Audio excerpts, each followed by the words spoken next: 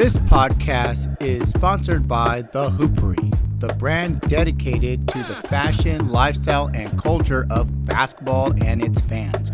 Rooted by fundamentals and life lessons the game teaches us. Their goal is to take what we learn through the game and apply that on and off the court. Their gear sells out fast, so make sure you go follow them on social media at The Hoopery and check out their online store at thehoopery.com. That's www.thehoopery.com,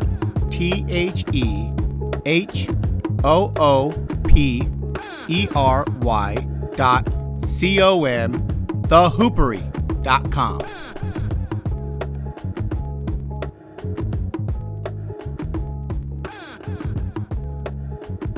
Welcome to Fadeaways and Fundamentals. I am your host, Andre Pirano. Today's guest, assistant coach of the Lakers, Phil Handy, joins the show.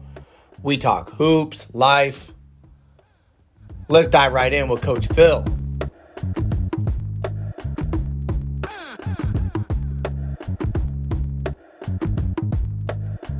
Welcome to Fadeaways and Fundamentals. I am your host, Andre Pirano.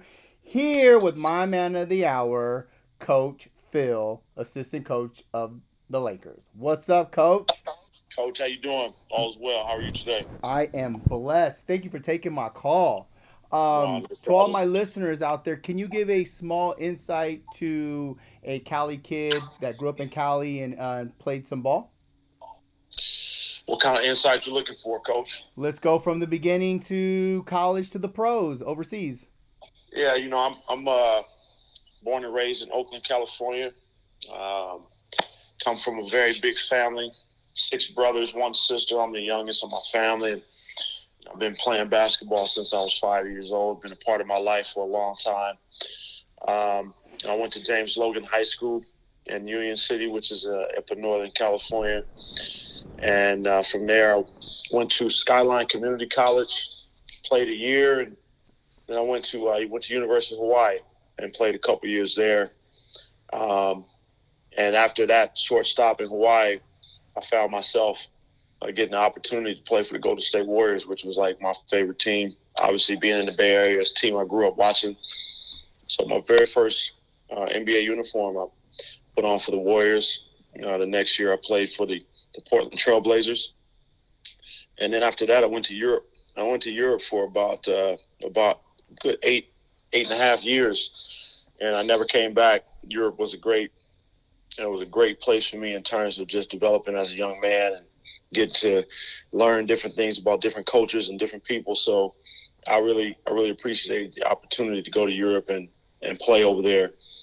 And after I retired in 2003 from professional basketball, and I started my training business, 94 Feet of Game, and that was some years ago, and I ran that business for 13 years before I took a coaching job in the NBA. And my first job was with the Los Angeles Lakers in 2000, and spent 2 years here with the Lakers, and then I went to Cleveland with the Cavaliers. Spent 5 years in Cleveland with the Cavs, and last year I was in Toronto with the Toronto Raptors, and now I'm full circle back here with the Lakers, man, for the next few years. So, in short, that's been my basketball journey from teenage kid all the way up to where I am now. Right. Now, in this basketball community, you said Europe was like phenomenal for you. What life lessons did you learn outside of your own culture? Man, Coach, that's a great question. I really learned a lot about people. And more so about how much of resources that we have here in the States. I just learned that, outside of our country, people live a lot more simple. They really value their family time, the dinner time, and, all the little small things, because we have so much stuff available here to us in the States that I really just grew an appreciation for what we do have here, but also grew an appreciation for connecting with people and learning about different cultures. And in that, I learned a lot about myself to get outside of my bubble and learn about different walks of life, different food, different languages. There's so many things that it taught me that if I wouldn't have went to Europe, I don't think I'd be as well of a rounded person that I've become. Wow, that's a blessing in itself, right there. Yeah, Um, 100%. yeah, a good friend of mine, Cody Topper, always talks about his life experiences bouncing around from team to team in Europe and how much it's taught him. Similar to what you said, that's why I asked that question because I Uh-huh. asked it to him. I thought that was very intriguing to me because, you know, I would love to try to do something like that and just kind of live out the box of my own box and Yeah. see other cultures. So yeah, that's really cool. Growing up in Oakland, California, obviously, it's kind of a lot. You know, they got that gritty toughness. There's a couple of places like that in the states, and you find your love of basketball sometimes through the blacktop, and that's how I found it. And so, what do you think about today's generation, especially kids, not playing as much blacktop basketball and playing those OGs? Man, blacktop basketball is where I grew up. I mean, back then when we were growing up, coach, there wasn't very much access to a gym. So if you had the opportunity to play in a gym, that was like a major privilege. That was that was like a golden day of hoop right there, where you could get on the hardwood. But we lived outside night and day and night. If there was ever a park that had lights, man, that was like the ultimate outdoor nighttime basketball game with some lights down in the park. That was something that we always searched for. And I think just playing on the playground really just kind of, as you said, it made you tougher. It was just something about being out on the playground and wanting to compete against maybe a bunch of people that you've never played against before from different areas, and really just as a young kid, I had to wait my turn at the playground. Yes. That's something that this generation doesn't really know about, in the sense of, and you probably waited there the whole day. When all the older players were playing, as a young kid, it was kind of like, yo, young fella, you got to wait your turn. When you get an opportunity, or when the games kind of die down, then they would always give you an opportunity to play a couple games at the end of it. And that was kind of like, it taught me a lot, man, about one, about being hungry, and then two, about wanting to prove to the older kids, man, I belong out here. I want to play. I'm trying to compete. And it was just something about the whole basketball culture growing up, that's just the way it was. As a young athlete, if you were out at the park trying to play with the older kids, you had to wait. If you weren't good enough, you had to wait. And you could probably go to the park and be there for 3 or 4 hours and never get on the court. But we didn't leave. We stayed. I wanted to be around the game. I wanted to watch the older kids, and like I said, I wanted to have an opportunity to try to compete against them. So there was a lot of different factors that kind of took place for me growing up as a kid playing on the playground. But it was always like a special place to be. And I think you see kids don't really play on the playground now. But I think now, with all of the pandemic and the COVID stuff, I think you see a lot more kids trying to get to the playground, because really that's the only place they can get to now. So, I would like to see that whole playground community kind of come back and revive itself. I think it'd be a great thing for kids to understand what it's like to play out on the playground, and have dirty hands, or play on double rims, or play with rims that have chains on them. I just think, Yes, I, man. I don't think kids are really, they're not familiar. Bro, you gave me goosebumps, man, with the double rims and the chains because like I tore my Achilles like a year and a half ago and I waited because it was a partial tear to get it fixed. And I finally bit the bullet and did it. So then I was out for a year.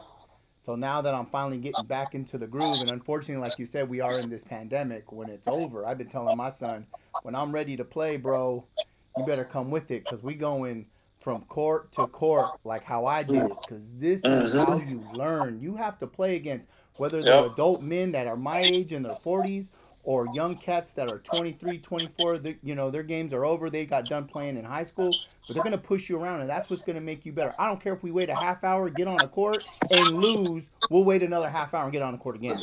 Oh, no question. No question. 100%. And I feel that they need to do that. And for me, you're a skill trainer, right? You do that. You work with kids. Do you think it's the parents' fault because what they want is, okay, kids play for multiple AAU teams, they're going to practices, then they got to work with their skill trainer, then they got games all weekend, like they give them games after games after games. Do you think that's a downfall from the parents, or is that coming from coaches? Yeah, no, I don't think it falls all on the parents. I think it's a community thing. There's a lot of factors involved with that. I think the parents are trying to give their kids every opportunity they can to succeed. And so, their mindset is, hey, I want to make everything available to my child to have the best opportunities.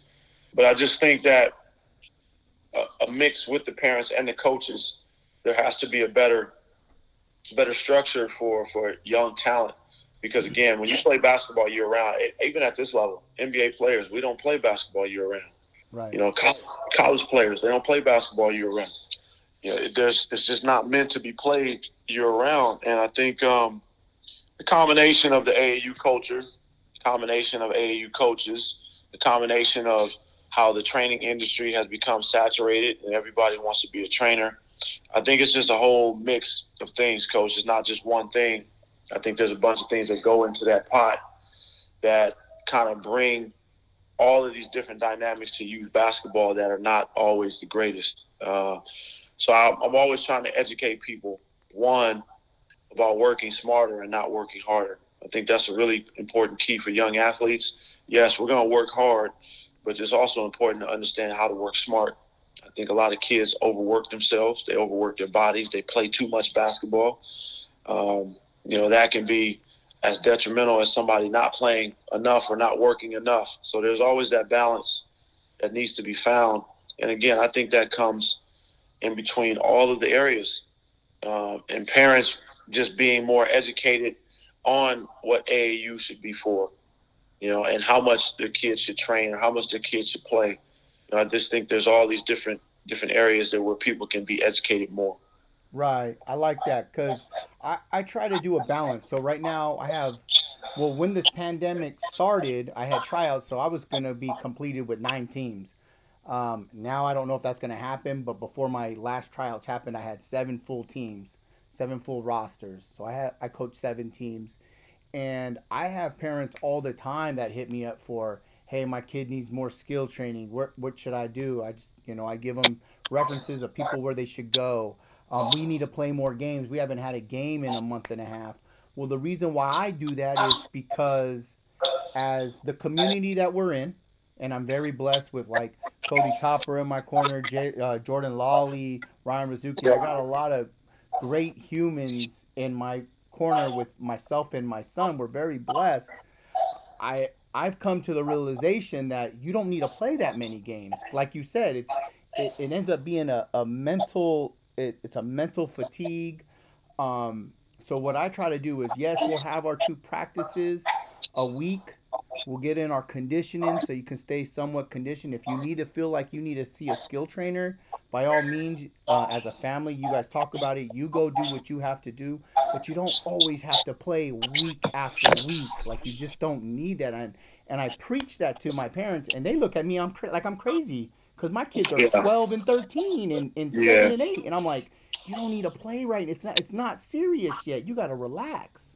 Yeah, I think there's a balance. Listen, I think you always want to give, like I said, parents are really wanting to give their kids the platform to be successful. And then there's some parents that are living through their kids and trying to drive their dreams and hopes through their kids. That's when it becomes an issue.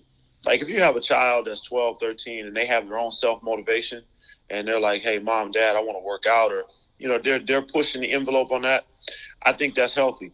I don't think there's anything wrong with that in the sense that, hey, okay, I'm going to give you everything you need, but boom, let's kind of educate ourselves and let's make sure we do it the right way. Versus the other parents that are kind of forcing the kids to play. And because kids are kids, they always want to please their parents. They want the parents to be proud of them. Naturally they're gonna form to it and say, okay, this is what my dad wants me to do. Boom, let me do it.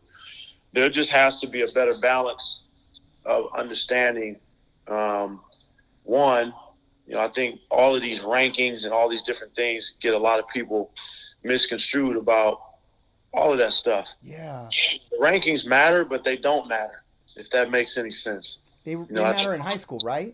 Yeah, I mean, the older you get, I think they have a very good place. But when you're 12, 13, I think you're really just starting to figure out, bits and pieces about your personality. You're trying to figure out things that you like, and you start to kind of shape and prepare yourself for teenage, for your teenage years. And I think it's really important for kids to have a balance, but at the same time understand what it means to have some work ethic.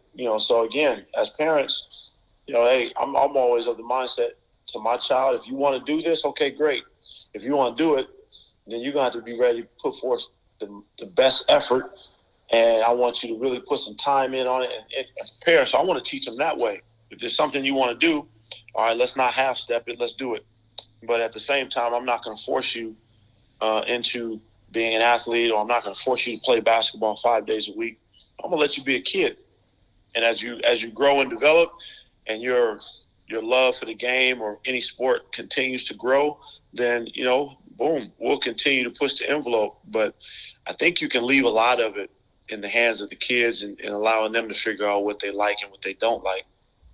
Yeah, I like that.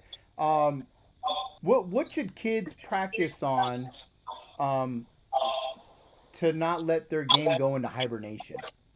Like, what are a few key things?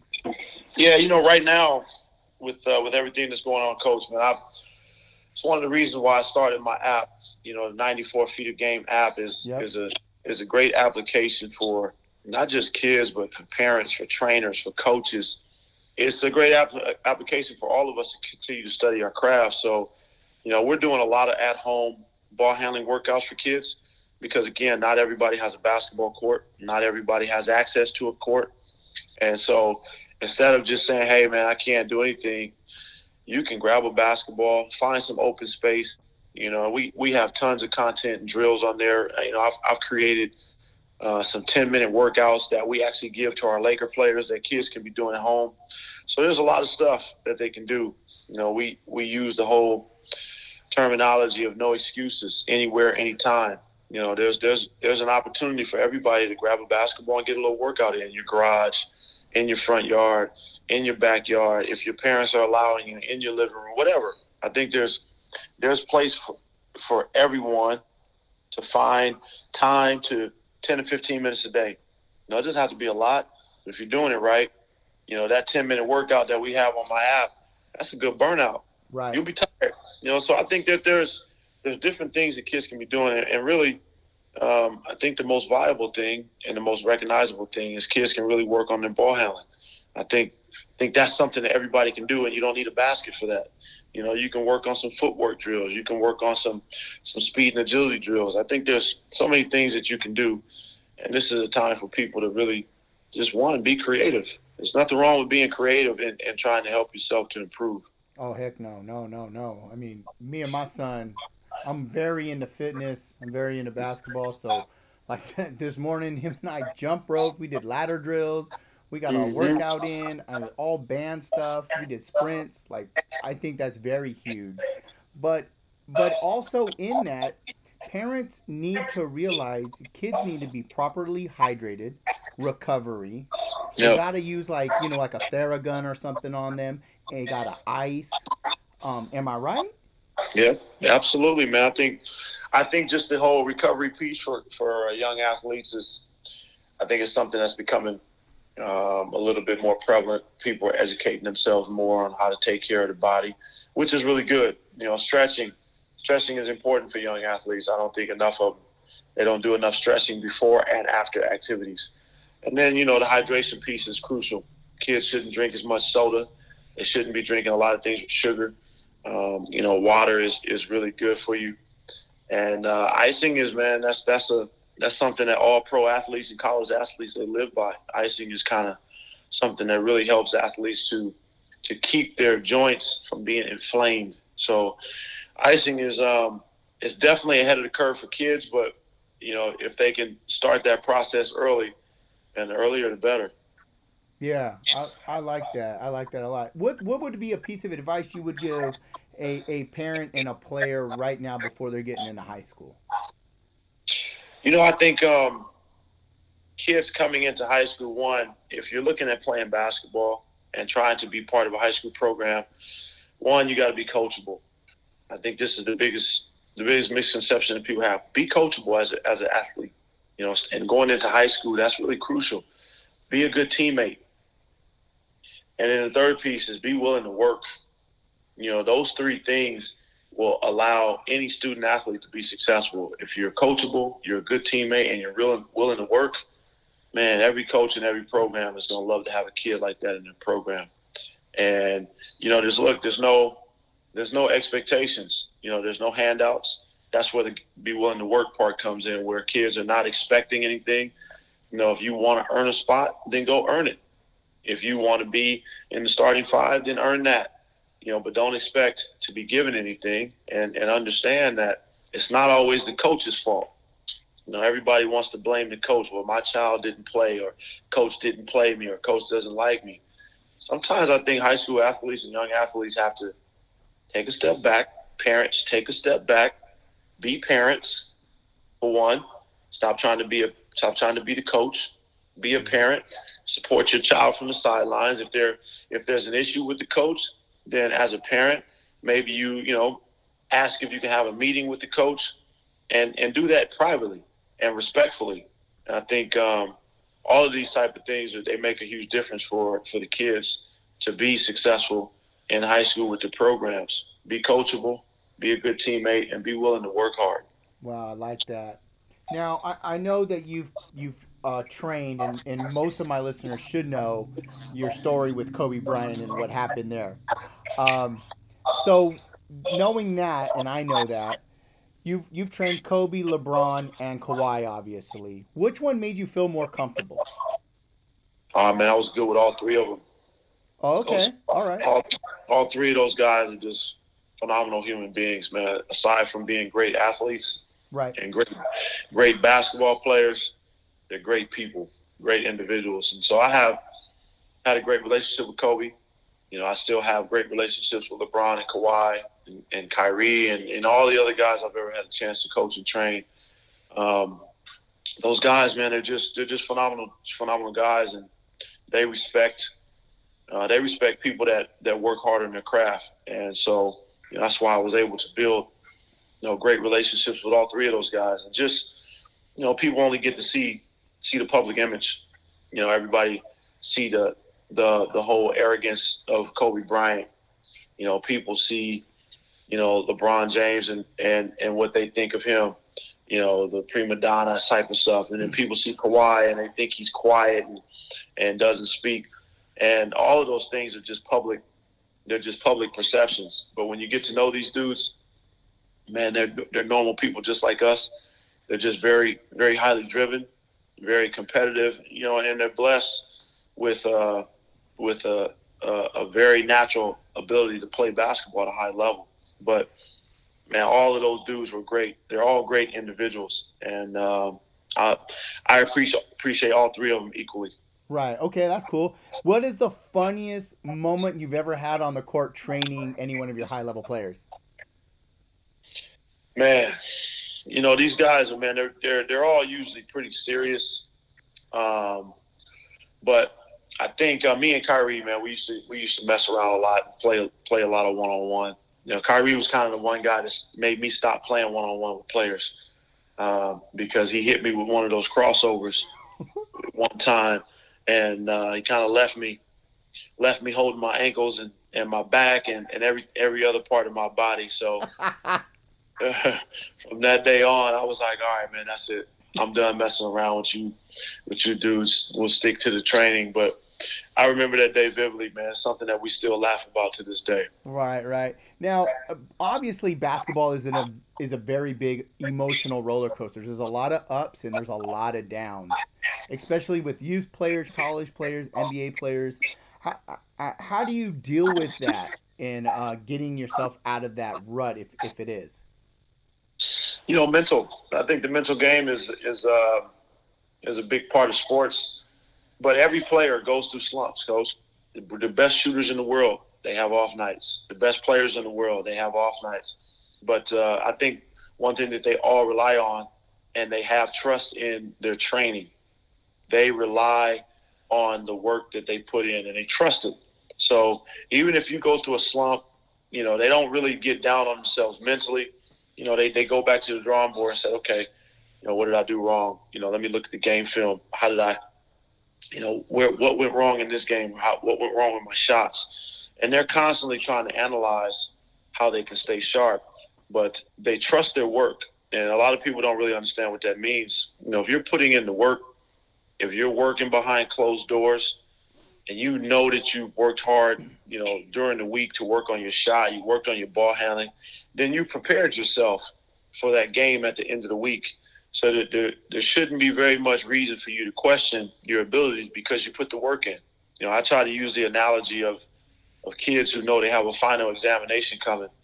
The kids that study, they walk into that classroom on the day of the final very confident, right? Because they know they put in the time to study. The other kids that haven't studied, they walk into that classroom feeling very uncertain about the test. They're not secure in their ability to answer the questions properly. I think the mental approach to basketball and any other sport is the same way. When you put in the work, you feel confident because you're prepared. You know that you put the work in. If you haven't put the work in, I think that's where you second guess yourself as an athlete because you have not put the work in to prepare yourself for the game. So we always talk about preparing ahead of time to help alleviate any mental breakdowns. When we put the work in, it helps us become stronger mentally to where we avoid those collapses and have mental breakdowns. Oh man, I like that. Yeah, I tell my son all the time that, you got to put in your deposits. So if you're going to the bank and you're putting in your deposits, when game time comes, you can make your withdrawals and you'll be okay. Absolutely. You're right on point. Right on point, Coach. Yeah. So what is your outlet from basketball? Man, Coach, my family, this pandemic has really given me an opportunity to kind of get back and circle back to my family and friends. So I really, kept my life really simple. Basketball takes up probably 95% of my time. So, that other 5%, I'm going to be really focused a lot more on giving that back to my family to strengthen, my relationships and really remember the things that are important. That's really, I'm pretty simple off the court. I don't really do a lot of that. I like to travel. I like music. I'm a video game guy when I have the time. But really, man, it just really boils down to me having the opportunity to balance myself out by being around those people that know me the best. Okay. Who is the hardest working athlete you've ever worked with? Obviously people always know about the work ethic of Kobe and LeBron, and those guys are just high level elite workers. But I would have to say that Matthew Dellavedova is probably one of the hardest working athletes I've ever worked with. Wow. Okay. He's extremely well versed in maximizing every ounce of his talent. He's not super athlete, not super fast. He's not, one of those guys that is going to, be super flashy, but he's going to work and he's going to squeeze every ounce of talent that he has out of his body. Man, I like that. That's really cool. I never knew that. What's the difference you feel from training men and women or boys and girls? I don't really feel that there's too much difference. Okay. Female athletes, man, they're very talented. I think the only difference between NBA and WNBA athletes per se are just the athletic ability. That's it. Size and athletic ability. Female hoopers are very skilled. And a lot of times more skilled than men because they focus. Their focus is more driven on the details, the fundamentals, the footwork, the smallest details. Because again, they're not the greatest athletes, so they have to, figure out ways to gain an advantage. So I don't really see too much difference again, just except for the athletic ability and the size, because there's a lot of talented female hoopers out there that I know to give some dudes some buckets. Yeah, I like that. Aside from basketball, what other major sport typically has the best trained athletes, you think? Um, Man, Coach, that's a great question. I've had a chance to just really dive into all types of different sports because every sport is different, Right. and the way you prepare for every sport is different. So I respect, man, I respect all sports. But I tell you, like soccer is nonstop. They Yeah. don't stop. They don't stop running, and that's a huge field to cover. I look at hockey. Hockey is fast paced, on ice, and it's like one of those things where people are really, pounding their bodies. I mean, again, look, there's all these different sports, coach, that I can tap into and have arguments for. The UFC, insane amount of training that these athletes do to push their bodies to be able to, fight and perform the way they do, man. Boxing, Yeah. I mean, there's all these different sports, those that require like high intensity training that people just don't really understand.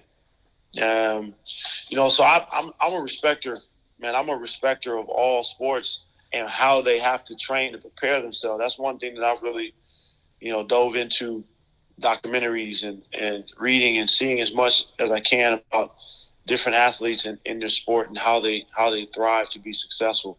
So I can't really pinpoint one. That's why I just say I'm a respecter of all these athletes in the different sports and how they prepare themselves. Okay, that's cool. Now, if you could train any basketball athlete, one that's not playing, and two that's no longer with us at this time, who would those two be? Man, um, I'm getting you. I'm getting you. nah, Coach, I would definitely want to get in the gym with MJ Okay. and do some work with him and train him. That's for sure. And then, I think about guys like Wilt. It's just taking it back on to some old school guys like Wilt Chamberlain. What would have been like to work with him and help him, Right. with some of his fundamentals. So, those are MJ for sure. I'd definitely love to get in the gym with him. Okay. Yeah. That's why I asked it. One that's with us and then one's no longer with us. I like those. I like both those answers. Now, if you can create your own dream team that players are playing today, and obviously they got to be from the states, what would your starting five be? Current players now? Yes, sir. Oh man, probably LeBron, KD, Oh yeah. Kawhi, Giannis, and then I'm gonna probably go with Kyrie. Okay. Yeah, I like Kyrie. All right. Yeah, I like that. I That like would that. probably be my five right now. Okay. Let's talk about you and Deuce Brand and being your own goat because I love your saying being your own goat because I always tell all of my players because they're always like, well, I want to be like LeBron or I want to be like Kyrie. I gotta have his number, and I'm like, I gotta be LeBron, and I'm like, look, guys, be the best version of yourself. That's what I tell all my players. So be Yeah, your own goat. I love it. It's very similar. Can you talk about you and Deuce? yeah, coach. That's Deuce's. Me and Deuce have a partnership. We've been working together for about 5 years now. They do a great job of just creating bands and shirts and hoodies. Really good apparel company, but they captured the vision of where I wanted to go with the whole Be Your Own Goat brand, and really, it's exactly what you said, Coach. There's enough space in this world for everyone. I don't care what walk of life you're in, doctors, teachers, painters, cooks, whatever. Whatever you're doing in your life, there is an opportunity for all of us to reach that certain level of greatness that we have in us every day. And it's not always about trying to be, the next LeBron or the next Kobe, or it's about trying to be the next you. And how can you elevate yourself to be great every day?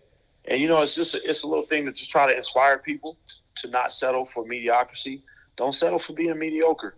Let's really push the envelope. And again, in any walk of life, there is a level of greatness that you can really push yourself to. And I think if everybody kind of had that mindset, you would see just a lot more positivity in the world. Because I think, look, those guys can motivate you and inspire you. Right. That's absolutely what they're there for. But they should motivate you and inspire you to be great in your own way. And that's what the whole Be Your Own GOAT thing is about, is just really helping people look within themselves to find your greatness, and let's push towards it. Yeah, I like that. What do you fear in life? I don't have no fear, Coach. Yeah.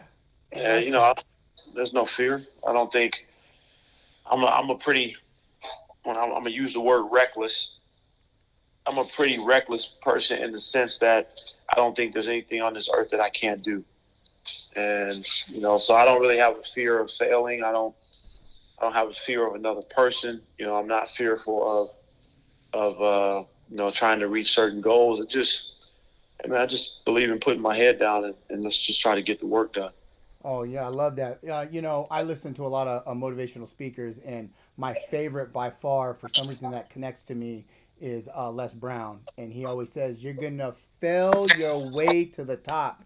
I tell my son that every time he's on himself about that. I'm like, we're going to fail your way to the top, kid. We're going to do it. I'm here with you. Yep. I love that. What about, how big are you on faith? Faith is everything to me. Yeah, I grew up in a church. My father was a minister, so I grew up in a very religious household. I just think that, growing up the way I did just gave me a moral compass. And, a lot of people have different beliefs in religion. And so I've always said, look, same thing. It's kind of like being your own GOAT. I don't care what religious background you come from. If you're going to be a part of it, then dive into it and be a part of that faith wholeheartedly. So that's kind of like the take that I've taken on religion. And I think a lot of people have had opportunities where they want to knock another person's religion. Everybody has different beliefs. Right. I just believe that whatever your belief system is, then believe in it. If you're a Muslim, be the best Muslim you can be. If you're Buddhist, be the best Buddhist. Catholic, Christian, whatever it may be. I've always believed that if that's what you believe in, then be it to the fullest and try to maximize it. Nice. So if you're going to leave this earth today and you wrote on a piece of paper, a note, 3 words, and it's basically going to hopefully have someone walk in that same path, what would those 3 words be? Excuse me. Man, that's a good one, Coach. 3 words.